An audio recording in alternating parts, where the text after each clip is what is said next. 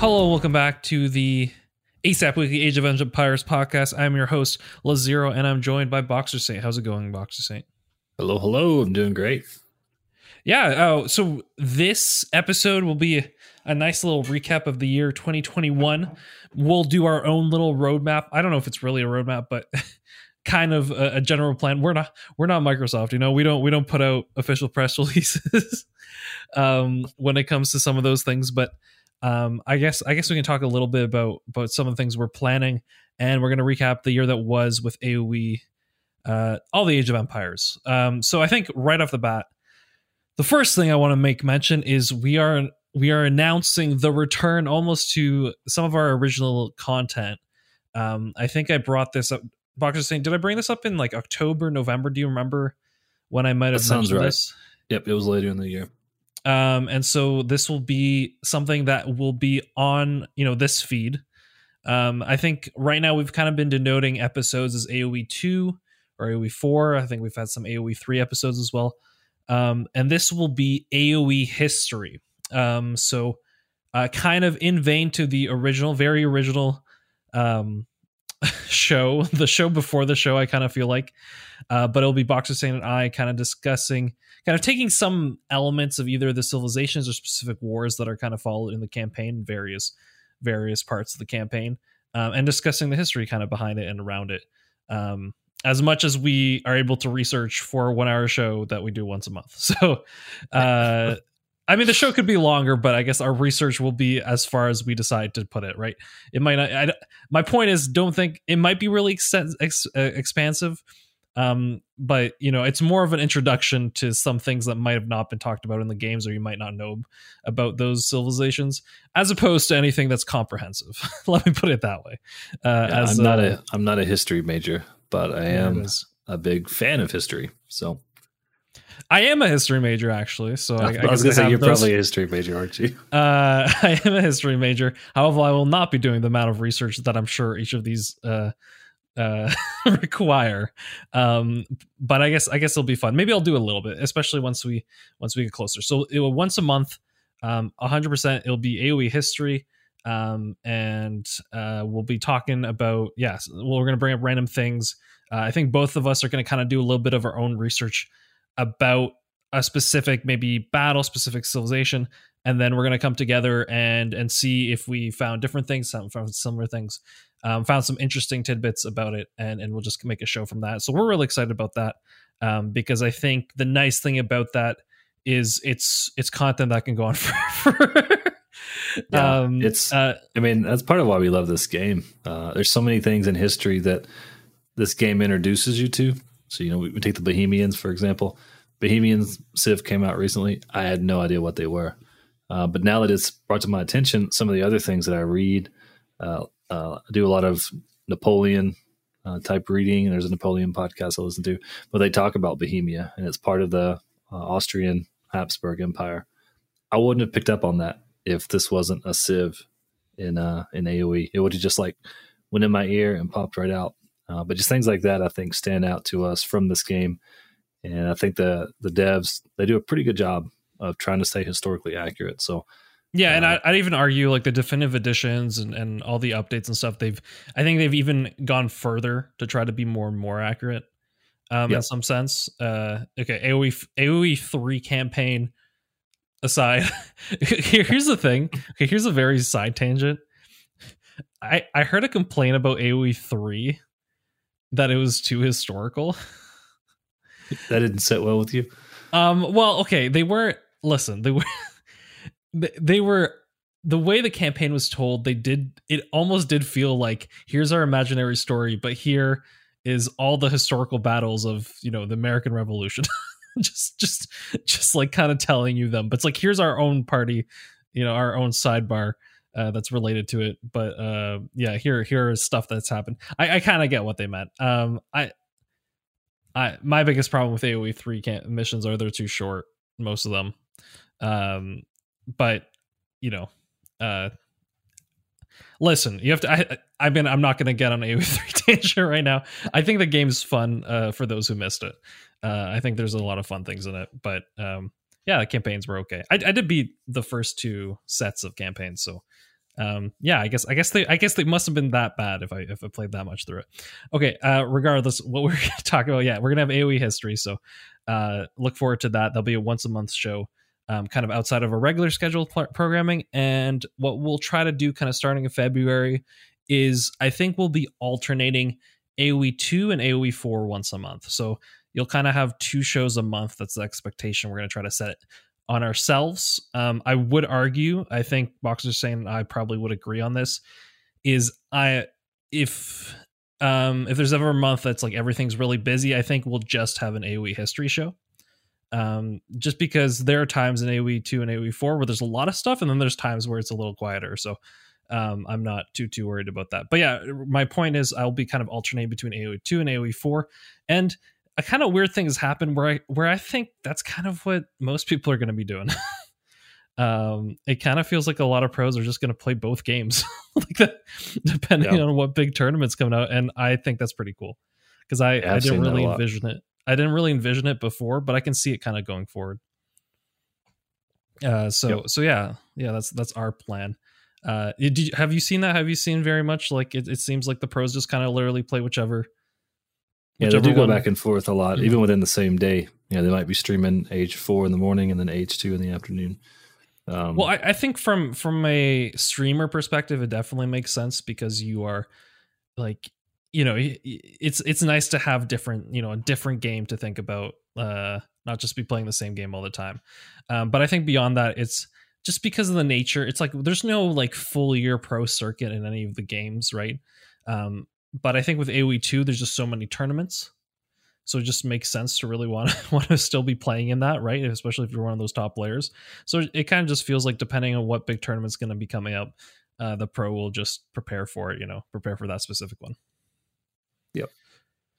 Yeah. So with that in mind, I think what we'll do is we'll start maybe with a recap of some of the major things that have happened in each of the Age of Empires games individually kind of in the year, because I want to make this kind of like a recap episode.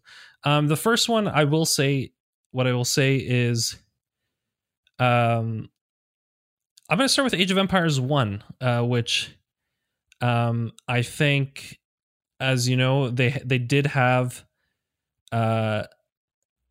essentially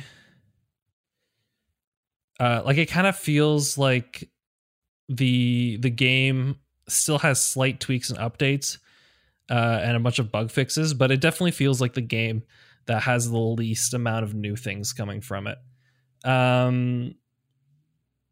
So yeah, it just kind of feels like they're adding some things for in this year they added some things for spectating the game, AoE 1 Definitive Edition, and for just a bunch of bugs. But it seems like they essentially just have it so it keeps running properly and there's no major bad things happening to it.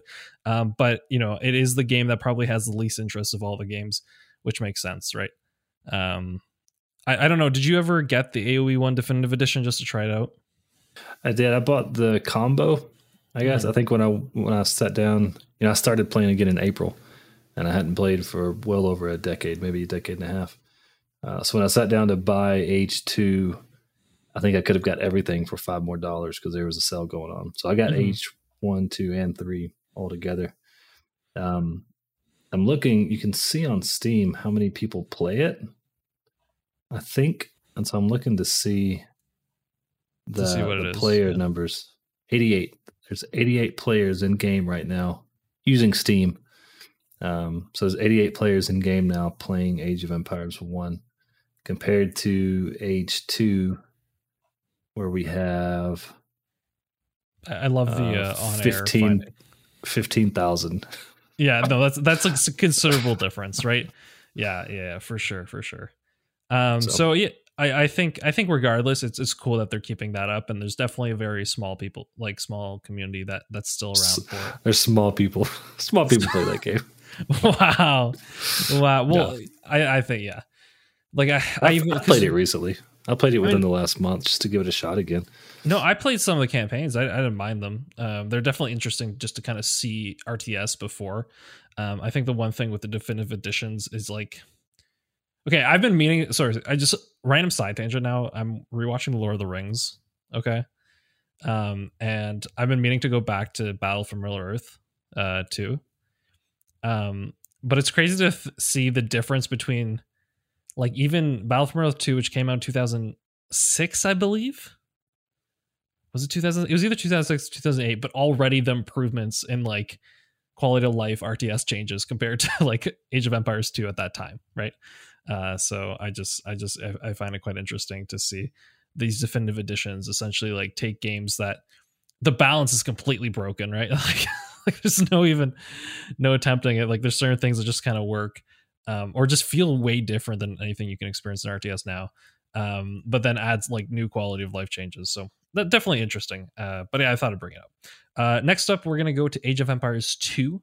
Now remember, I'm going through all these, but I'm mostly just looking at the in-game updates, the big expansions, and the big expansions for Age of Empires 2 have been the Lords of the West expansion that came out in January, so pretty much last year right now, and the Dawn of the Dukes. I would argue like the Lords of the West expansion, I think the big thing that I saw from it is an attempt to make civilizations a lot more unique.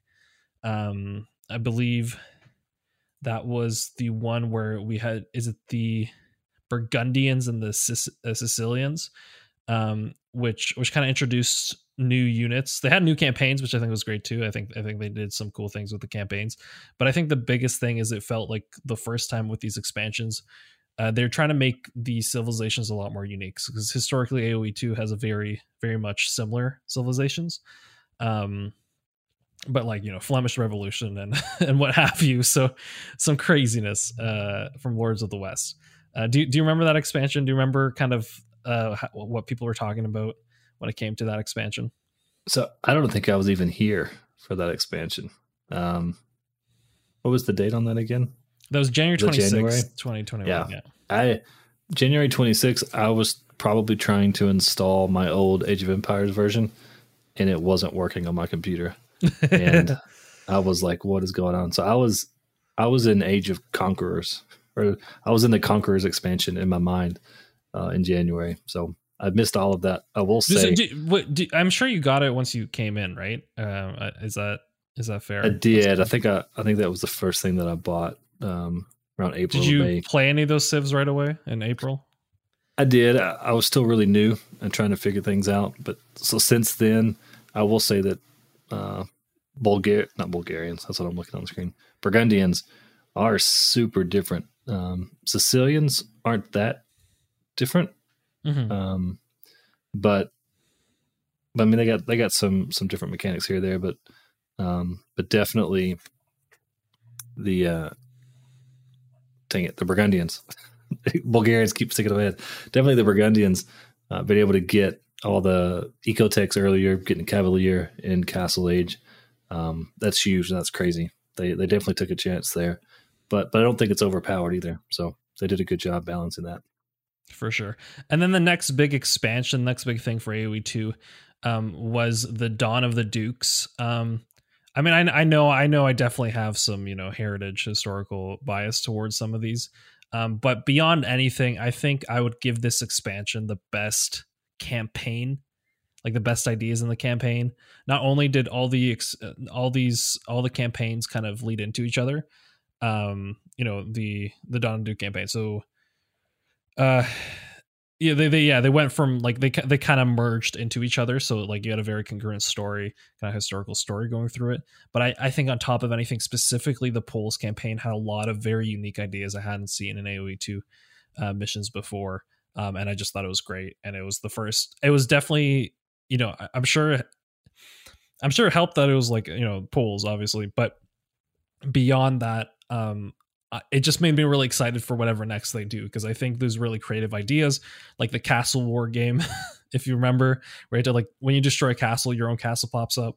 I thought that was great. There's a lot of really cool things, heroes that you can actually level up and they heal themselves and stuff, and were more impactful during the campaigns. I loved all that stuff. So I'm definitely, this to me was my favorite part of AoE 2, was playing through all those campaigns, and I beat all of them. It's the most I've ever beaten of the AoE 2 campaign, these three kind of stacks of missions. So yeah, I have nothing but praise for this, and I think, and also I guess on top of it, the Bohemians are my favorite civ to play in AoE 2, because I do the silly Hussite wagon into Cannoneers strat that if it's open battle, I shall not lose an open battle.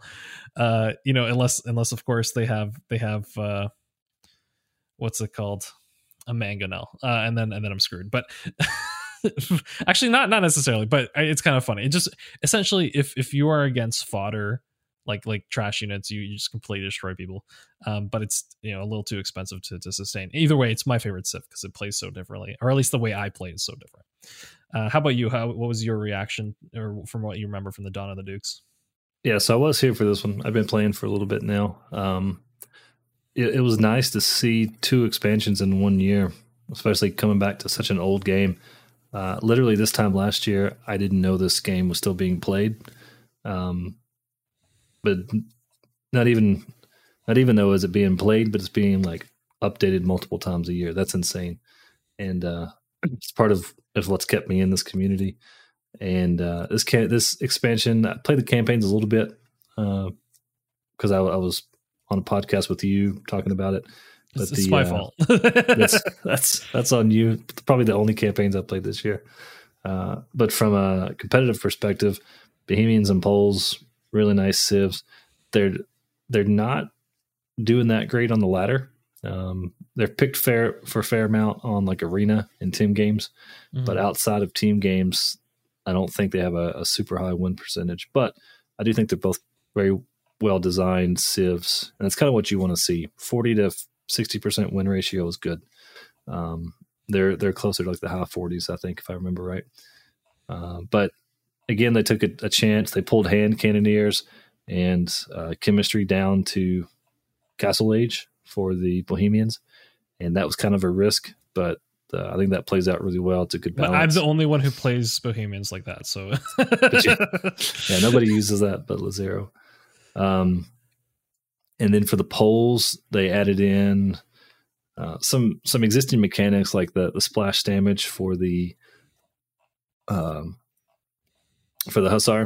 Mm-hmm. So splash damage for the Hussar, we've got that already with Slavs and their infantry, or with Byzantine cataphracts, but having it on Hussar is an interesting mechanic, not too overpowered. And then they have the super cheap knights, which they can't get paladin, they can only get cavalier. So I think that balances out. I do like that because like the Hussar makes sense historically, because that was probably one of the biggest, Polish-Lithuanian Empire of that 15th century. That was probably one of their biggest kind of strengths, is the cavalry. And Hussars famously with the wings that make sound, right? As you go forward, you have like the feathers that are in the back, and they would make sound. And I don't know. It's nice when it like makes historical sense to me as well, is all I'm saying. Yeah, I like that they're making cav civs, but they're being creative about it. A cav civ for them no longer means, well, you got to have fully upgraded paladins, right? It should be different. Other options. Mm-hmm. Yeah, it should be just as powerful but different, if that makes sense, right? Yeah. And I think there's another big thing I'll say is there's a giant update right kind of before the end of the year that we talked about. November 17th came out, and we talked about it in depth, so I'm sure you can listen to our most recent AoE2 episode to get there. But lots of upgrades, and it kind of felt like an end of the year patch, kind of setting up the next year. And much to look forward to. I'm sure there'll be another expansion on its way. As long as this is the truth, as long as people are buying these expansions, like I don't know why they would stop, right? As long as it makes monetary sense. I could see, perhaps over time it just being a once a year thing, but even that I don't think is necessarily a bad thing, because that means people are still playing the game. Yep. I agree. With all that, I want to talk just a little bit about AoE 3, because I know it's more than anything, it's how much it feels like they're still being supported. Like it just feels like there's a way more AoE 3 expansions this year than I could have thought. They added the African Royals and they added the Mexico Civilization. Now, obviously, in some ways, it's less content than I think the AoE 2 one was. Because I think there was only, with African Royals, I think there's only like 3 missions, like historical missions. It was mostly just a new civ. And the same thing with AoE 3. So I imagine it's probably a smaller team working on it, but it kind of feels like the regularity is quite impressive. So I do like that, and it does seem like they are treating the AoE3 community with respect. So I don't think anyone will complain. Yeah. I guess with that, I'll move on to probably the biggest thing that happened this year, and it was AoE 4 coming out. Lots of updates when it comes to regular things. It'll be interesting. What I will say, I'm not gonna. We've talked about AoE 4 a lot on our show. My biggest thing will be, what does this game look like in 6 months? So let's say the end of June, right? That's kind of what I'm looking for in AoE 2022, because I think the game in general, most people like. There's some things that could be changed, but most people are really hyped for it, and those who got it enjoyed it. So I don't really see, of course, like everyone has problems with everything, but I think in general is a success, at least on my part. Obviously, I don't know what the sales were of the game, so I enjoy the game, but I don't know how successful it was kind of worldwide. I don't know if they'd released those numbers, or they have released it, and I just haven't checked. But regardless, AoE 4 came out. That was the kind of big thing that I felt like all the other games were leading up to. And so, this kind of feels like the year where there's going to be a lot of AoE 2 content, a lot of AoE 4 content, especially with like tournaments and stuff. And then we'll see where it leads us in 2022. I think if at this point next year, like if we do a 2022 recap show, and it feels like the tournaments are getting a lot of viewership, and it feels like people are playing the game, both the games AoE 2, AoE 4, and there's constant expansions and stuff, I think our game will be in a good place. But this will be kind of the testing year, so I'm cautiously optimistic that everything will go well. What are your takes? Because to this point, I don't know, Boxer Saint, if you've actually gone an AoE 4 yet. Yeah, I have not purchased AoE 4. I'm waiting for a significant price cut. If anybody's listening, that might be an indication. It's currently 10% off. yeah, it's currently 10% off. You're ready for at least 50 or more. Yeah, I'm looking. I'd pay $20 maybe to give it a shot. It's really hard to play Age 2 and see how great a game it is, and buy it for $20. I'd even argue this because of the price point. You kind of need to, like, if you're going to start playing, you just play AoE 4, you know what I mean? Yeah. Like, there's me who's playing both the games with friends, right? Like, if a friend wants to play one or the other, I'm totally down to play both. But if you are like, this is your game you're investing time in, right? It's kind of like, it kind of feels like if you're doing like $100, $80 per, I don't know what's in the States. Maybe it was an $80 game in the States. Purchase, and you're like, you're kind of telling yourself that you're going to play this game now and you're not going to play the other game, right? And I know you love AoE 2 so much, so I don't really disrespect you for the fact you didn't get AoE 4, because I feel like it's that monetary commitment kind of makes you want to play the game, or it kind of makes you feel burdened to play the game more, I guess. Yeah, it's $60 in the state. There's an $80 version called the Digital Deluxe Edition. Mm-hmm. I'm not sure what all that comes with. And really, I think you hit on it. It's more the time than the money. So if I thought I would be spending a lot of time on it, I'd pay the money for it. But to put that time into it, I work a 9 to 5. I've got 2 kids. We just moved to a new house. My time's super limited. And I'm not convinced that it's a game I want to spend the time learning. New games are tough. I'm gonna be honest. Like I think that's why. Like, maybe like new kind of campaign style games or story games, most people can kind of play a little bit every day, right? If I'm playing Pokemon, I'm not, my brain power isn't being used to the maximum. But like with AoE 4, it kind of feels like maybe if you play the campaigns, it's okay. But if you want to start playing multiplayer, you play a game or two and it's fun. But by like week 2, you're like, okay, now I actually need to like learn everything to be competitive, and that's probably the biggest thing that you're worried about, right? Yeah, and I'm sure I'm a unique demographic,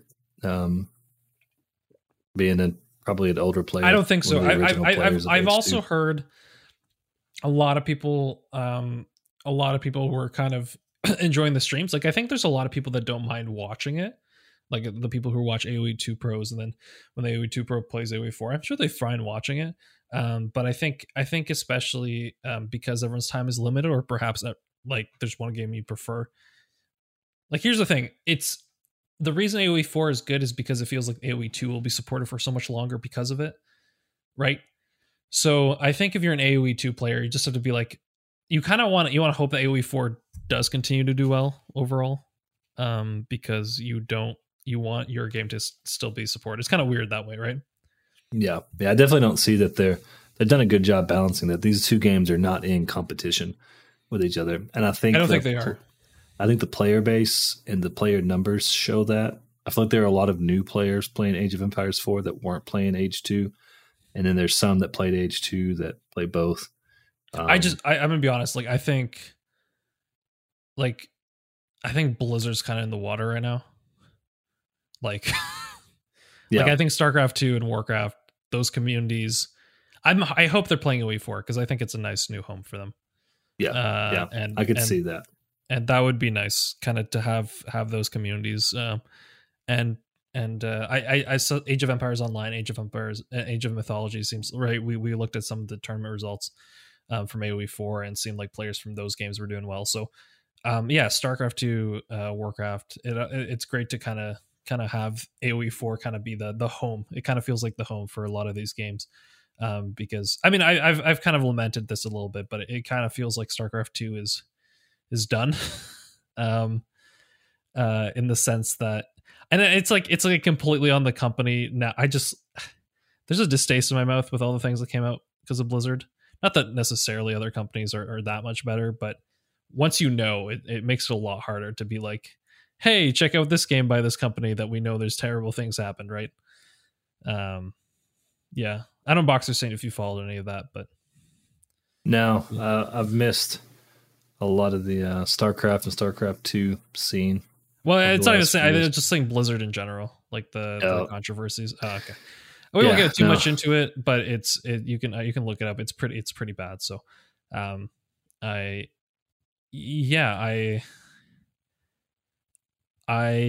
think there's a lot of people that are like, yeah, I'm going to distance myself from this game. Like it makes it harder to play that game. It's still people playing ladder and competitive, but it'd be nice if AoE4 was the new home for now. Yeah. Okay. I do have more numbers updates. Oh yes, tell me. I've been pulling all these, so we can say them all at once. This is for posterity, kind of a time capsule. At this point in time, this is just a random Friday night in January 2022. AoE 4 has 12,500 players on Steam. AoE 3 has a little over 3,000. That's not bad. 2, that's actually not bad. Sorry, just not bad at all for, yeah. Mm-hmm. I was surprised that was so high, considering we'll jump down to AoE 1. AoE 1 has 880 now. I think it was 888 earlier. Mm-hmm. But yeah, it's got 3 times. AoE 3 has 3 times as many players as AoE 1. Then AoE 2 Definitive Edition has 15,500. So it's got right at 3,000 more than AoE 4. In addition, AoE 2 in HD has 4,500 players. So it's got more than AoE 3. That brings all the AoE 2 players to like 20,000 right now. Wait, hold on. So you're telling me there's people who don't even, like, they probably don't even know AoE 2 Definitive Edition exists, or they've refused to? Probably. Maybe their computers can't handle it, and so they're that's fair. But well, no, I'm just imagining. That's 4,000 people. That's a community. Like, there's a couple of small communities over there still playing together, I'm sure. Yeah, that's what I'm saying. It's like, I think they're just purists. You know what I mean? You're like, I'd like to hear from your listeners. Like, if you all are still playing HD, tell us why. What's going on over there? Are we missing something? Do I need to go buy HD? They're like, this is the purest form of the game. None of these newer updates and quality of life changes. Okay, you need to click from one side of your keyboard to the other. Is it puritanical? Is there a religion going over there that will burn us all? It's like, there's the puritanical AoE 2 HD, and then there was there was a schism, and then you had the E stands for Devil's Edition. AoE 2 Devil's Edition. HD is holy definition. And then there's AoE 4, which was the new age one. All right. Where everyone's like, no, they're not letting us choose our key bindings anymore. We're mad. Okay. All right. Anyway, let's take now a quick look. I think on some major tournaments that happened. The first tournament of I'm going to start with. I'm just going to look at the S tier tournaments from AOE 2. For this past year, we had 3 Red Bull Wololos happen in 2021.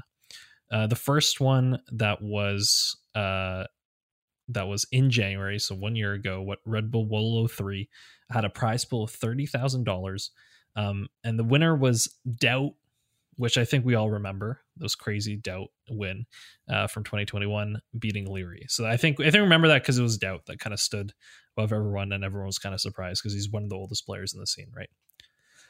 And with that, our second Red Bull Wololo was in June. It was $30,000 as well. And this time Leary won it, Leary beating Hera. And Leary against Hera was obviously one of the bigger kind of things happening throughout the year. One of the bigger rivalries. We have our 3 Egyptian god cards of Age of Empires, so Age of Empires 2 at least, and Lear and Hera were there, 2 of them. Disagree if you want. And then the last Red Bull Wolo was for 100,000 in September, and the Viper beat Leary. So Red Bull Wolo very much felt like the first tournament was the big upset tournament, but the other tournament. The other 2 Red Bull Wolos had the finals I expected. As always, Red Bull Wolo is Empire Wars mode, so everything kind of starts a lot faster. And they had a time limit just because Red Bull didn't want things to go on forever. Do you remember the Red Bull Wolos fondly? I remember. I think your numbers are off. I'm trying to double check you. 3, 4, and 5. I think it was. Oh, you said. I thought you were saying 1, 2, and 3. No, 3, 4, and 5. Sorry, if I did, I'm sorry. Maybe I was saying like the first one of the year. I think that's what you were trying to say. Okay, gotcha. I'm keeping notes over here so I can kind of comment.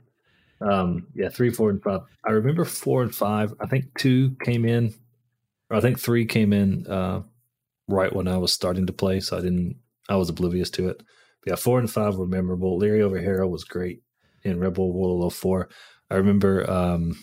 I think Vinchester had a really good showing in number 4, and I really thought he'd have a run at it. And then 5 was obviously epic. That was probably the biggest tournament of the year. Like that kind of felt like I know there's no official like Age of Empires 2 like World Cup, but that kind of felt it because it was the first LAN in forever. And the story with Viper. That was the tournament to watch, and then we did a full recap on it as well. So that one was incredible. A lot of good casters, a lot of good players, and I think thematically it was so cool. Mm-hmm. Love him or hate him, you want to see Viper get a W. That was good. Yeah, those are incredible tournaments. I'm very excited. Another thing, coming back just in the last year, to see somebody like Red Bull sponsoring such a huge tournament, and they pulled all the stops out for that one in the middle of a pandemic. It's just a good time to be an Age player. And I think, like I said, that the Red Bull Wolo 5 felt like the World Cup this year. Biggest prize pool, biggest fanfare, probably biggest viewership I've already guessed. So amazing. And it kind of felt like Viper's return to form there.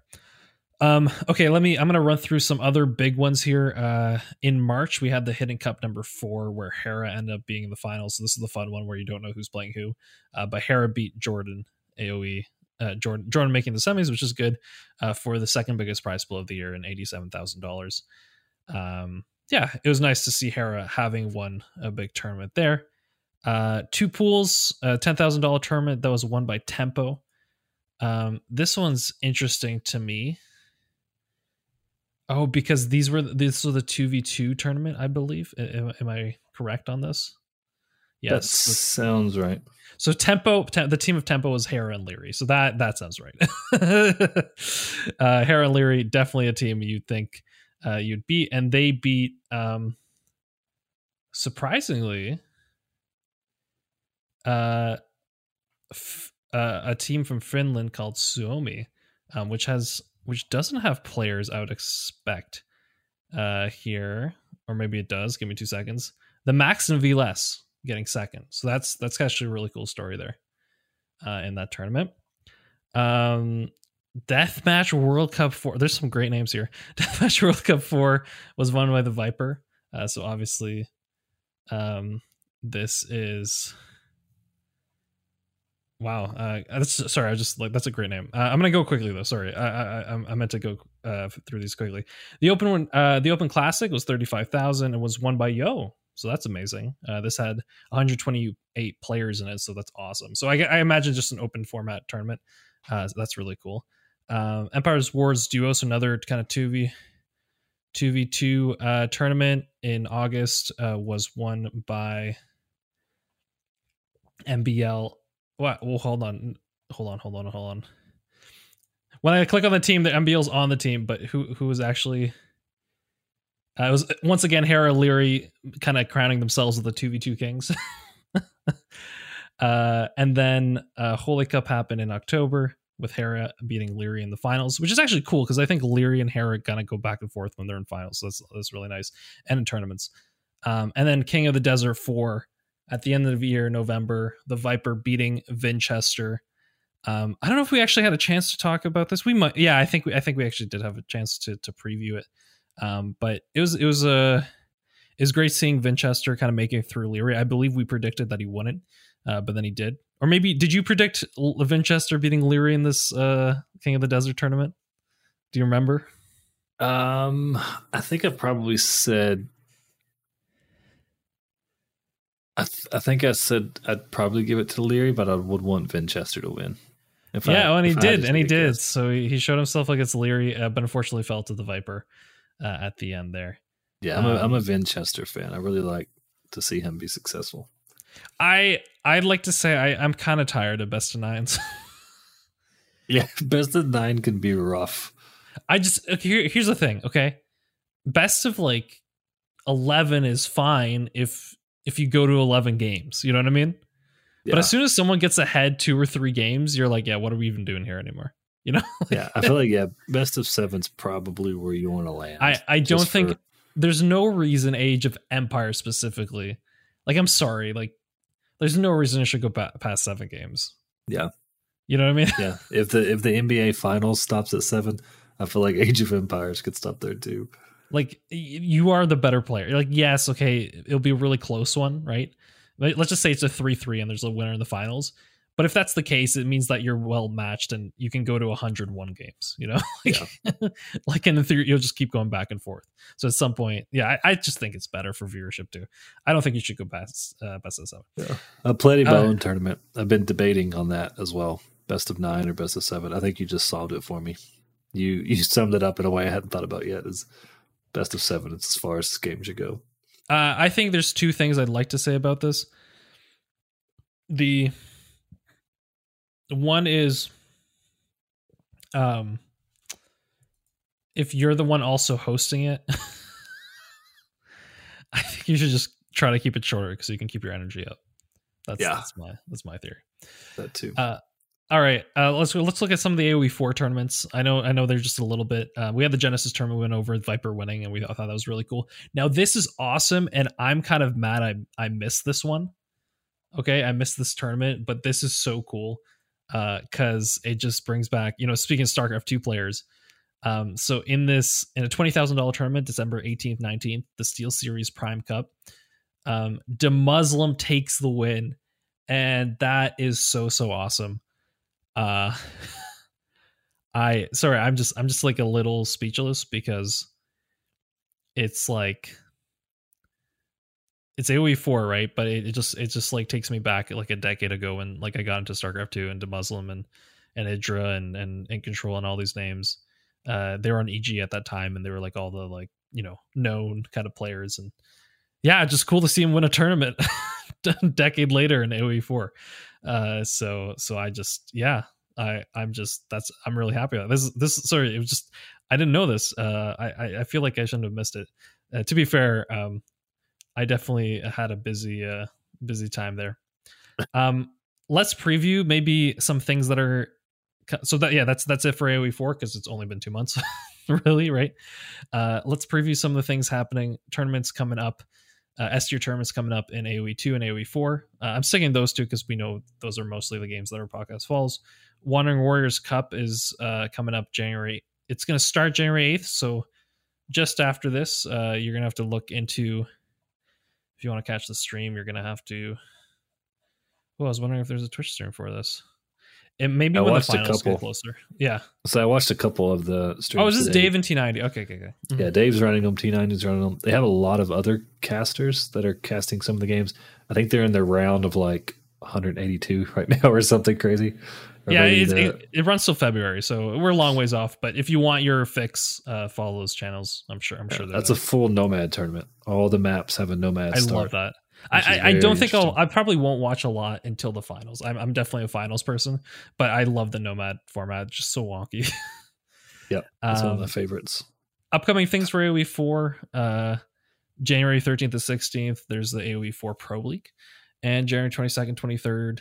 There's the Winter Championship. So this was actually an interesting thing, and I think we can maybe end off a little bit. This is when I was curious with AoE 4 when like the tournaments would ramp up. But then I forget that literally it's only been 2 months, you know?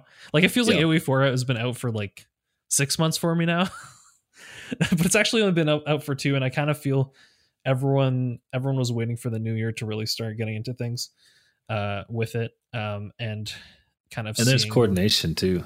Like you don't want to plan your tournament at the same time as, you know, Hidden Cup tournament or something. So because you're kind of going after the same professional players right now, because there really isn't that divide like we discussed of this guy is an H4 player and this guy is an H2 player.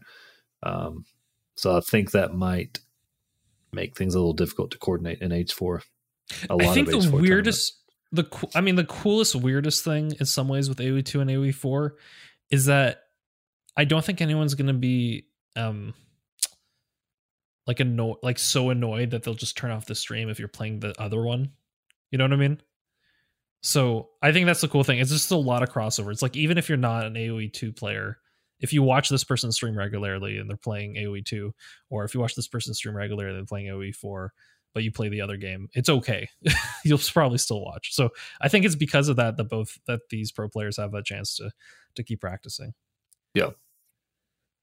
Yeah. Okay. So with that, I think that'll be it for our show, our recap show. I think we announced all the things we need to announce at the beginning of the episode. So I think we'll end it here. Thank you so much for listening, your continued support. I know some people are still looking out for tournaments. I'm hoping maybe to find somebody, if there's anyone who has a Twitch setup and wants to volunteer to cast some of our kind of very local show match tournaments, to make them more regular. That could be a thing I look into. So all things to keep in mind. But yeah, we're kind of continuing on, hoping to have our AoE history be a once a month show, and then alternating AoE 2 and AoE 4 updates month by month to have 2 shows a month. So that's the plan for the year. Any questions, you can throw them. You can add us on Twitter, ASAP Weekly, or you can throw them in our Discord if you've joined that. So thank you, Boxer Saint, for being on. And I appreciate all our listeners for listening to this show. And we'll see you next time. Bye-bye.